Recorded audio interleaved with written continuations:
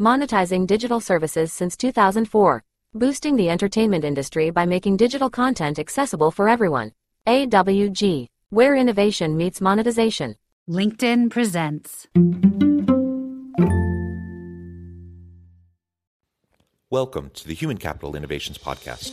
We're your source for personal, professional, and organizational growth and development, where we share original research, explore industry trends, and interview executives and thought leaders from across the globe. We hope you join us often for practitioner-oriented content around all things related to leadership, HR, talent management, organizational development, and change management. Maximize your personal and organizational potential with Human Capital Innovations Podcast.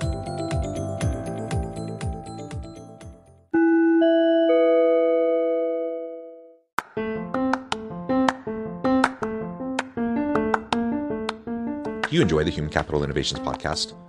Enjoy ad-free listening by going to the Patreon page, and please consider contributing even at the producer or sponsorship level.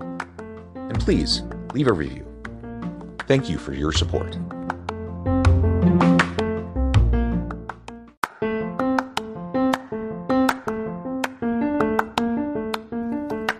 Welcome to the Human Capital Innovations Podcast. In this HCI podcast episode, I talk with Greg Giuliano about how leaders can innovate, how they lead teams, and develop people.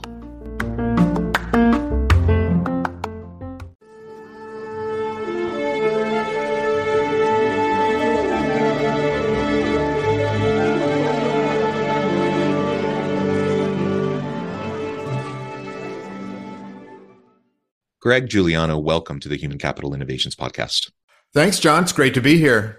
Yeah, it's great to be with you. You're joining us from my old stomping grounds outside of Portland, Oregon. I'm south of Salt Lake City in Utah. And today we're going to be talking about how leaders can innovate, how they lead teams and develop people. I think most leaders recognize a big part of their role is to help their people, coaching, mentoring, and helping their people develop skills, building their bench strength, etc. A lot of people recognize that and understand that. I don't think a lot of leaders do it particularly well. And those who do spend time and energy on it oftentimes feel frustrated. They feel they get a little burned out because it just takes a lot of time and energy. And so the question is, are there better ways to do this that are sustainable, that will both empower members of your team while giving you as a leader, the recharge to be able to continue to put those efforts in. So we're going to be exploring all of this and talk about innovative ways on how we could do this better. As we get started, I wanted to share Greg's bio with everybody. Greg Giuliano is a coach and advisor to Fortune leaders and senior teams. He is an Amazon bestselling author and host of the Ultra Leadership podcast. I could go on, but I'm going to pause there. Greg, anything else you would like to share or highlight with me or the audience before we launch on in further? That's a terrific intro. I really appreciate it. Right to the point. Well, very good. So why don't we start by discussing leadership and defining it? You talk about leadership as a choice, that it takes courage. How do you define leadership first and foremost? Why is it a choice? And in what way does it take courage? Yeah. So I mean, I love talking about this. Managers, there's a distinction, right? All leaders there's some aspect of their role is just managing tasks. Yeah. But managing is about helping people can do the knowable stuff, right? There's the repeatable, knowable stuff. When we're talking about leadership, we're talking about disrupting a status quo and transforming something, whether it's transforming a whole organization or transforming a team or helping an individual to transform, to develop themselves. And so that takes a little bit more courage because there's uncertainty in the mix. Yeah.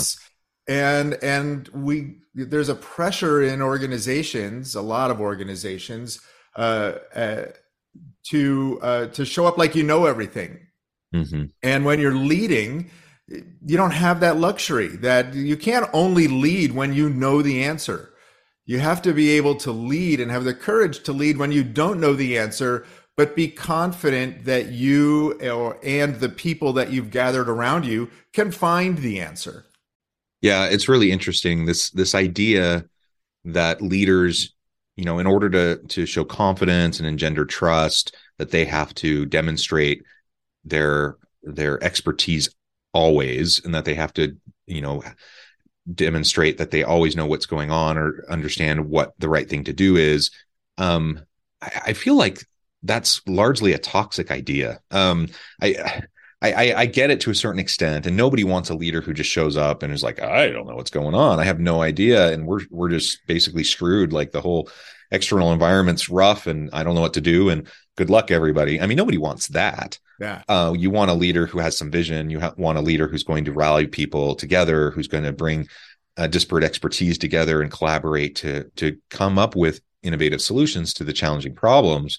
But we do want authenticity. We do want, as members of a team, we want to be able to see a leader who models the process of growth and development in addressing the types of challenging problems that we face in a messy, complicated, nuanced world. And nobody's fooled by the leader who gets up with false bravado and like this faux confidence and acts like they know everything.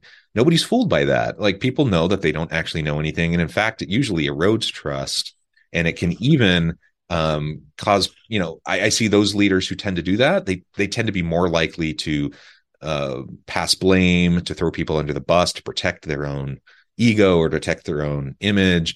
All that is toxicity in my mind. And so having a leader who's willing to, in appropriate ways, lead with vulnerability, be authentic, but also still lead out amidst the messiness, that takes a great deal of courage. It takes a great deal of self-assurance and maturity, all of those things that it's difficult when you're being put through the ringer and all of the pressure is being put on you and the spotlight's on you.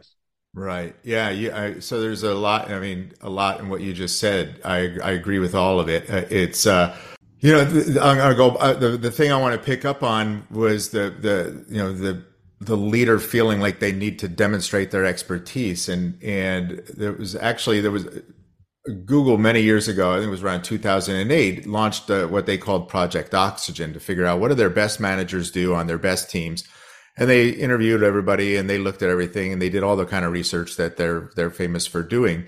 And this is all in my new book. But what they found was that business acumen that some leaders lean on is a factor it was one of the things that their most successful people managers, team leaders had, but it was the lowest on the list of what the teams thought was important. And the number one aspect, the number one behavior that their best teams and with their best managers had in common was that they were a good coach to their team, right? So they showed up to engage people and empower people. And one of the reasons why that's challenging for a lot of leaders to shift to that mindset and build teams that need coaches, not teams that need managers, is the expertise that they show up with, right? How do we reward high performance in organizations? Well, we'll promote that person. Well, they might be a fantastic marketer or a fantastic salesperson or a fantastic engineer, but leading a group of humans is a completely different skill set. And so the expertise that you need, we're just throwing people into leadership roles, trying to organize humans and help them succeed without any knowing, do they want to do that? Right. So is it a one size fits all, promotion? Oh yeah, of course, we'll make them a manager. Maybe they don't want to do that. Right. So helping them to build that expertise is lacking, and it's often too late when we start sometimes, because they build lots of bad habits, and they have a high attrition rate on their team, and they end up being an expense for the company then when they don't have to be. We just give them some help.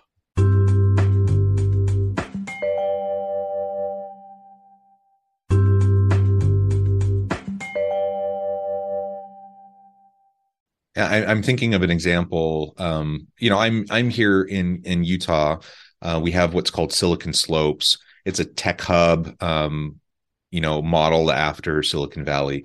And we have lots of big tech firms here. There's a particular large tech company, tens of thousands of employees headquartered here.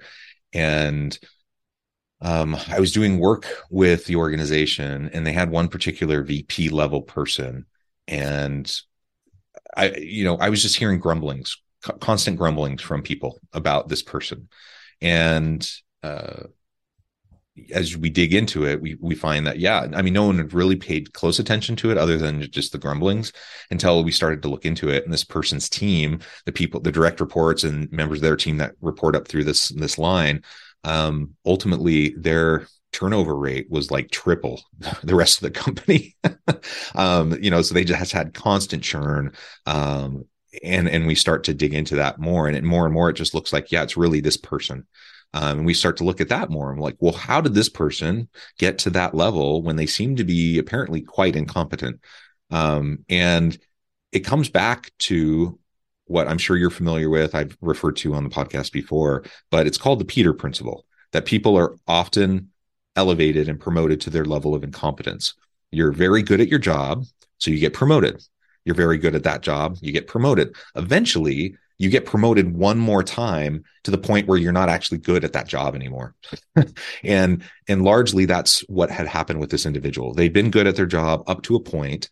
They never really gotten the training, the coaching, the mentoring on how to lead people. And the more leadership roles and responsibilities that they had, the more that burden was just too heavy. And then all sorts of toxicity formed and all sorts of problems developed. Where this person otherwise was a really great employee for a long time, but they were just elevated to a level that wasn't appropriate for them. And of course, at this point, they're costing the company tons of money. Lots of good people are leaving, and they feel like they have no choice but to fire this person. And I'm like, what a tragedy, because this person was a great employee for them at a different level. They've now lost all these other people. All of that's avoidable if you have this mindset of developing leaders so they're prepared for these new opportunities. And if you can remember that when we're looking for leaders, we're looking for a different skill set. It's not the person who is the best coder isn't necessarily the best person to be the leader of a team of coders. The best marketer isn't necessarily the one who's the best person to be the leader over a team of marketers, et cetera, right? It's just a completely different skill set. And when we fall into that trap, and I see it again and again and again, it almost always ends up resulting in problems. So how do we interrupt that pattern if it's such a common one? Yeah. So I think it starts with helping the leader. And I believe that I try to have a positive assumption about everyone, right? Those people who aren't doing a great job, they don't show up thinking I'm going to do a lousy job today. They are very well intended. And they've just developed some habits and a process that, isn't as effective as it could be, especially when we think about how we want our teams to work today in organizations. So I like to help them to be very intentional about how they want to show up, right? So have them think, about, and it's usually aspirational. So, what impact do you hope to be making as a leader? What's the story that you want people telling about you? And they might, I ask them to do an exercise where they fill in the blanks. I'm a blank leader who helps others blank. And it's always something very positive, right? I'm an inspirational leader who helps others solve big problems. So they come up with something very aspirational. And I go, that's fantastic. So what will that look like in practice, right? When your job as a leader is to align people and empower them and help them show up and shape their work and achieve their best. So tell me about what you're doing today, and how is that consistent with this beautiful aspirational, impact statement that you've just shared with me? Oh, there's some inconsistencies there. Okay, so what can we start to do to make that impact statement true versus 100% aspirational? So help them to develop some intention, and then we go, okay, so now let's make that real. So you have to align people. You have to be developing people. You have to be making sure that everything, all the work, all the plates keep spinning. And you're doing it in a way that if I'm interpreting your impact statement, you're not just a boss telling people what to do. You want to draw it out of people and empower them to do their best work. Well, what's that going to look like starting today? And get them to recognize that they've got that gap, and they feel compelled to make their own aspiration true. Yeah, I like that. And walking people through that process and going through the self-reflective phase, and then looking at application and how those aspirational goals play out in real life. All of that's very important, and that allows us to be able to recognize the gaps and where, what the areas are for improvement and where we can build on strengths, etc. All of that is fantastic. Now, I'm curious, as I was framing out the beginning of the episode, I talked about how leaders can innovate, how they lead teams and develop people. What are some of the things that you see in terms of innovation around this approach to coaching and mentoring and developing members of your team? One of the biggest innovations for a lot of leaders is, something that I just mentioned, is to just stop telling people what to do. Yeah. Whether you've hired the whole team yourself or you inherited the team, you quickly have to do an assessment of what is this person capable of contributing, and help that person to shape their work. That would be a huge innovation if we stop telling people, here's what I want you to do this quarter. And we just ask people if they are aware of our team's mission. Why do we exist? What's our important work? That if our team doesn't do this, there's no other team in the company that's going to get this work done. Oh, okay, so you're part of that team. So what's your part this quarter? What are you going to do? Right? That one innovation of shifting. Monetizing digital services since 2004. Boosting the entertainment industry by making digital content accessible for everyone. AWG, where innovation meets monetization. How people, figure out what's their important work as a part of the team in service of the team's shared goals is a tremendous innovation for most teams.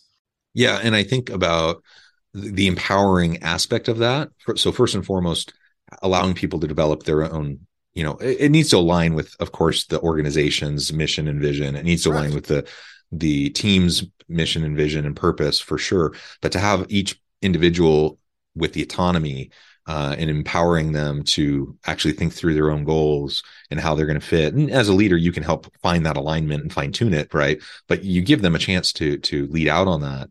It's so much more powerful. We've all been part of teams and organizations where the goals are directed at us, where we're told this is what you're going to do. And it's just you can have the highest performing team, well-meaning, well-intentioned individuals who are ambitious, and they're going to go charging, and they're going to get those directions, and they're going to go after it. But it's still not the same as when you just empower people to go after the goals that they have come up with themselves or in partnership with team members. They just have better ownership over it. They feel empowered by it. They're setting a goal because they feel it's possible, all those sorts of things, which sometimes aren't the case when there's an edict about some sort of a goal that comes down to them.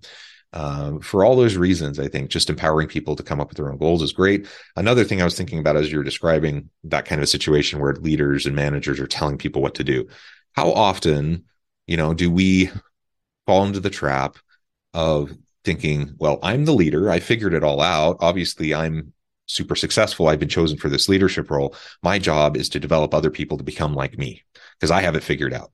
Since I have it figured out, I'm going to help them do their work the way I do my work. Right. And in my mind, that might be well-intentioned. And I might think, yeah, I'm really going to empower them with all these skills, the things that have helped me to be successful. What we're doing, though, if we do that, if we fall into that trap, is we're forgetting, one, the value of diversity, the diversity of thought, the diversity of different context and background and skill sets, the diversity of expertise that members of our team bring to the table. And if we're trying to dictate how people do their work, not necessarily what they're getting done, but like how they're doing it, and we're trying to tell them, you need to do it this way, do these steps, do it in this process, do it at this time, etc. The more rigid we are, the less autonomy people have, the less people feel empowered to figure out their best way to do the work, to produce the results that the team needs. Again, the less ownership that they're going to feel over the work that they do, the less empowered they're going to feel. They're not going to feel as much meaning and purpose in what they're doing. And generally speaking, you're just not going to get as good output. You're not going to get as good of stuff, whether that's code or whatever, the product or services that the team is producing or that the organization is creating to add value to the market. So it's such an easy trap to fall into as a leader. Even the best well-intentioned leaders can fall into this trap. We have to be willing to check ourselves and to make sure that, yes, coaching, mentoring people is important, but trying to create little mini-me's and replicas of myself is not what we're going for here.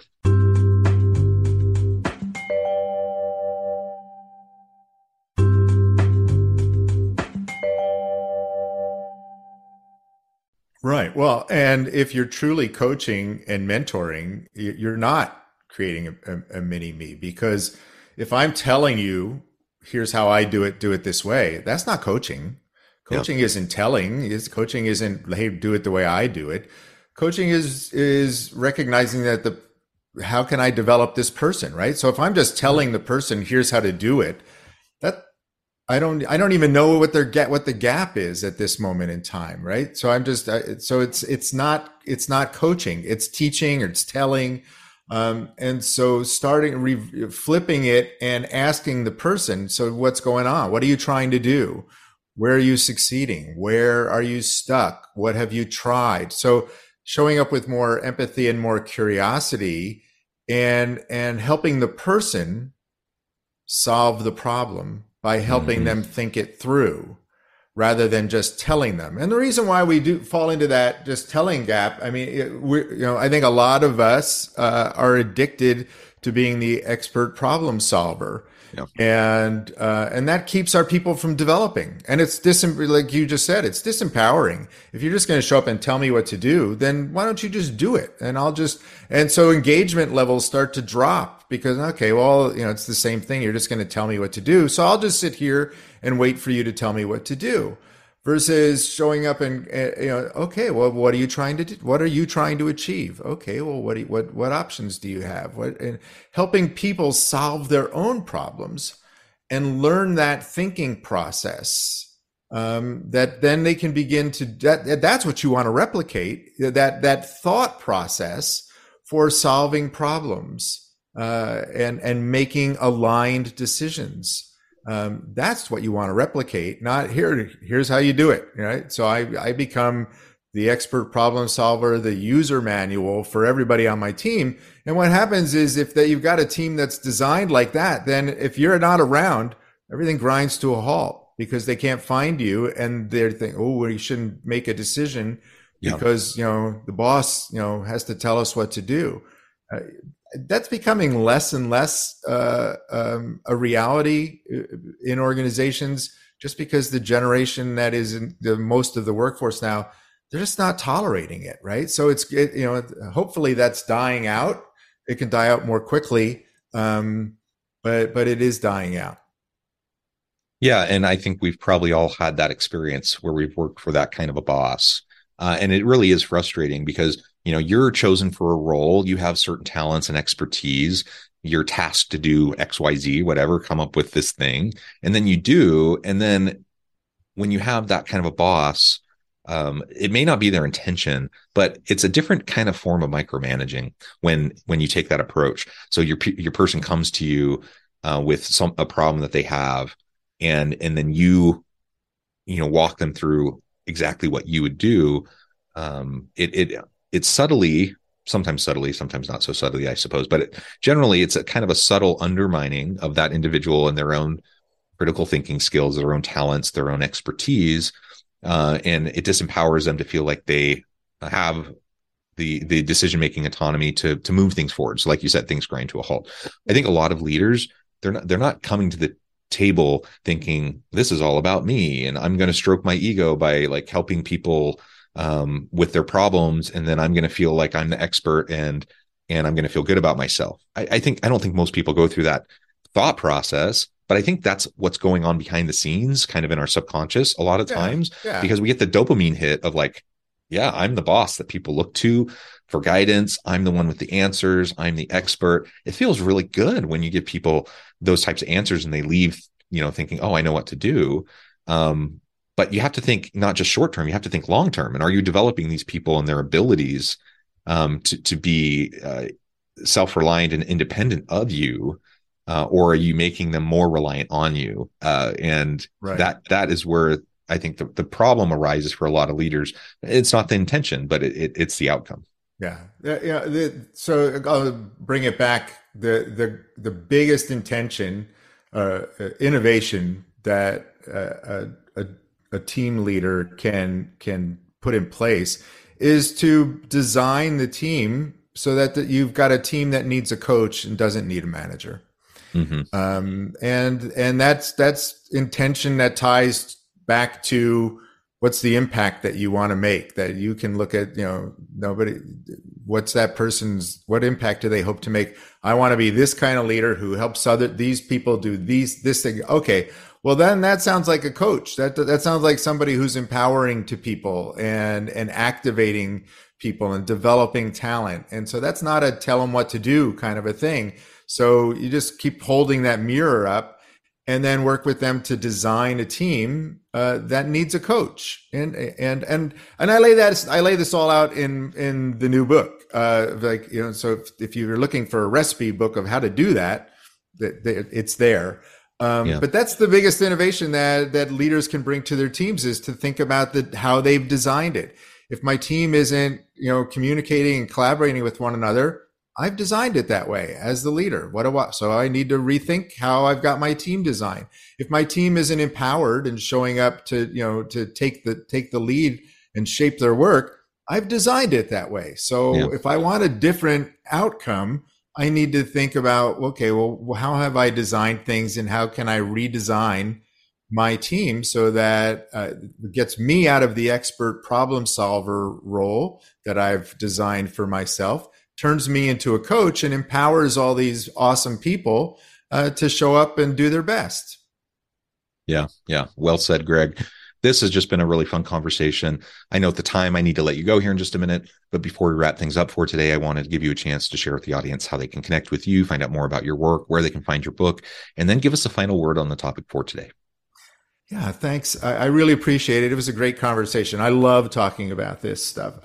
You can find me at ultraleadership.com. So we have an organization of coaches and consultants that go out and work with leaders and teams to help them be better leaders and teams. So you can find more about me at ultraleadership.com. The new book is The Next Normal. It's available wherever you get your books. The podcast is Ultra Leadership, and it's wherever you get your podcasts. So hopefully that your listeners will add me to their list, and after they listen to you, they'll come and listen to me.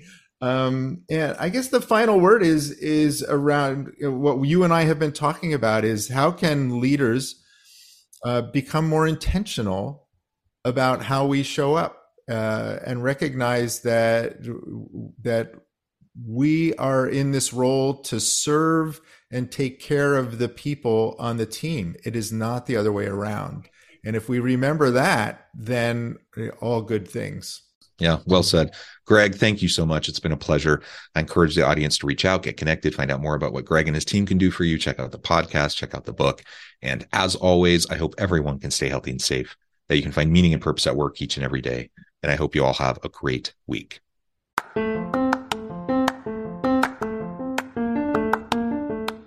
Do you enjoy the Human Capital Innovations podcast?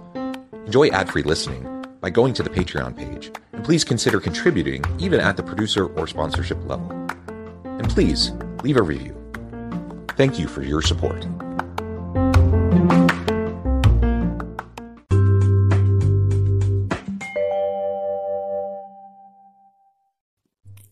Thanks again for joining us for this episode of the Human Capital Innovations podcast. I hope you stay healthy and safe and that you have a great week.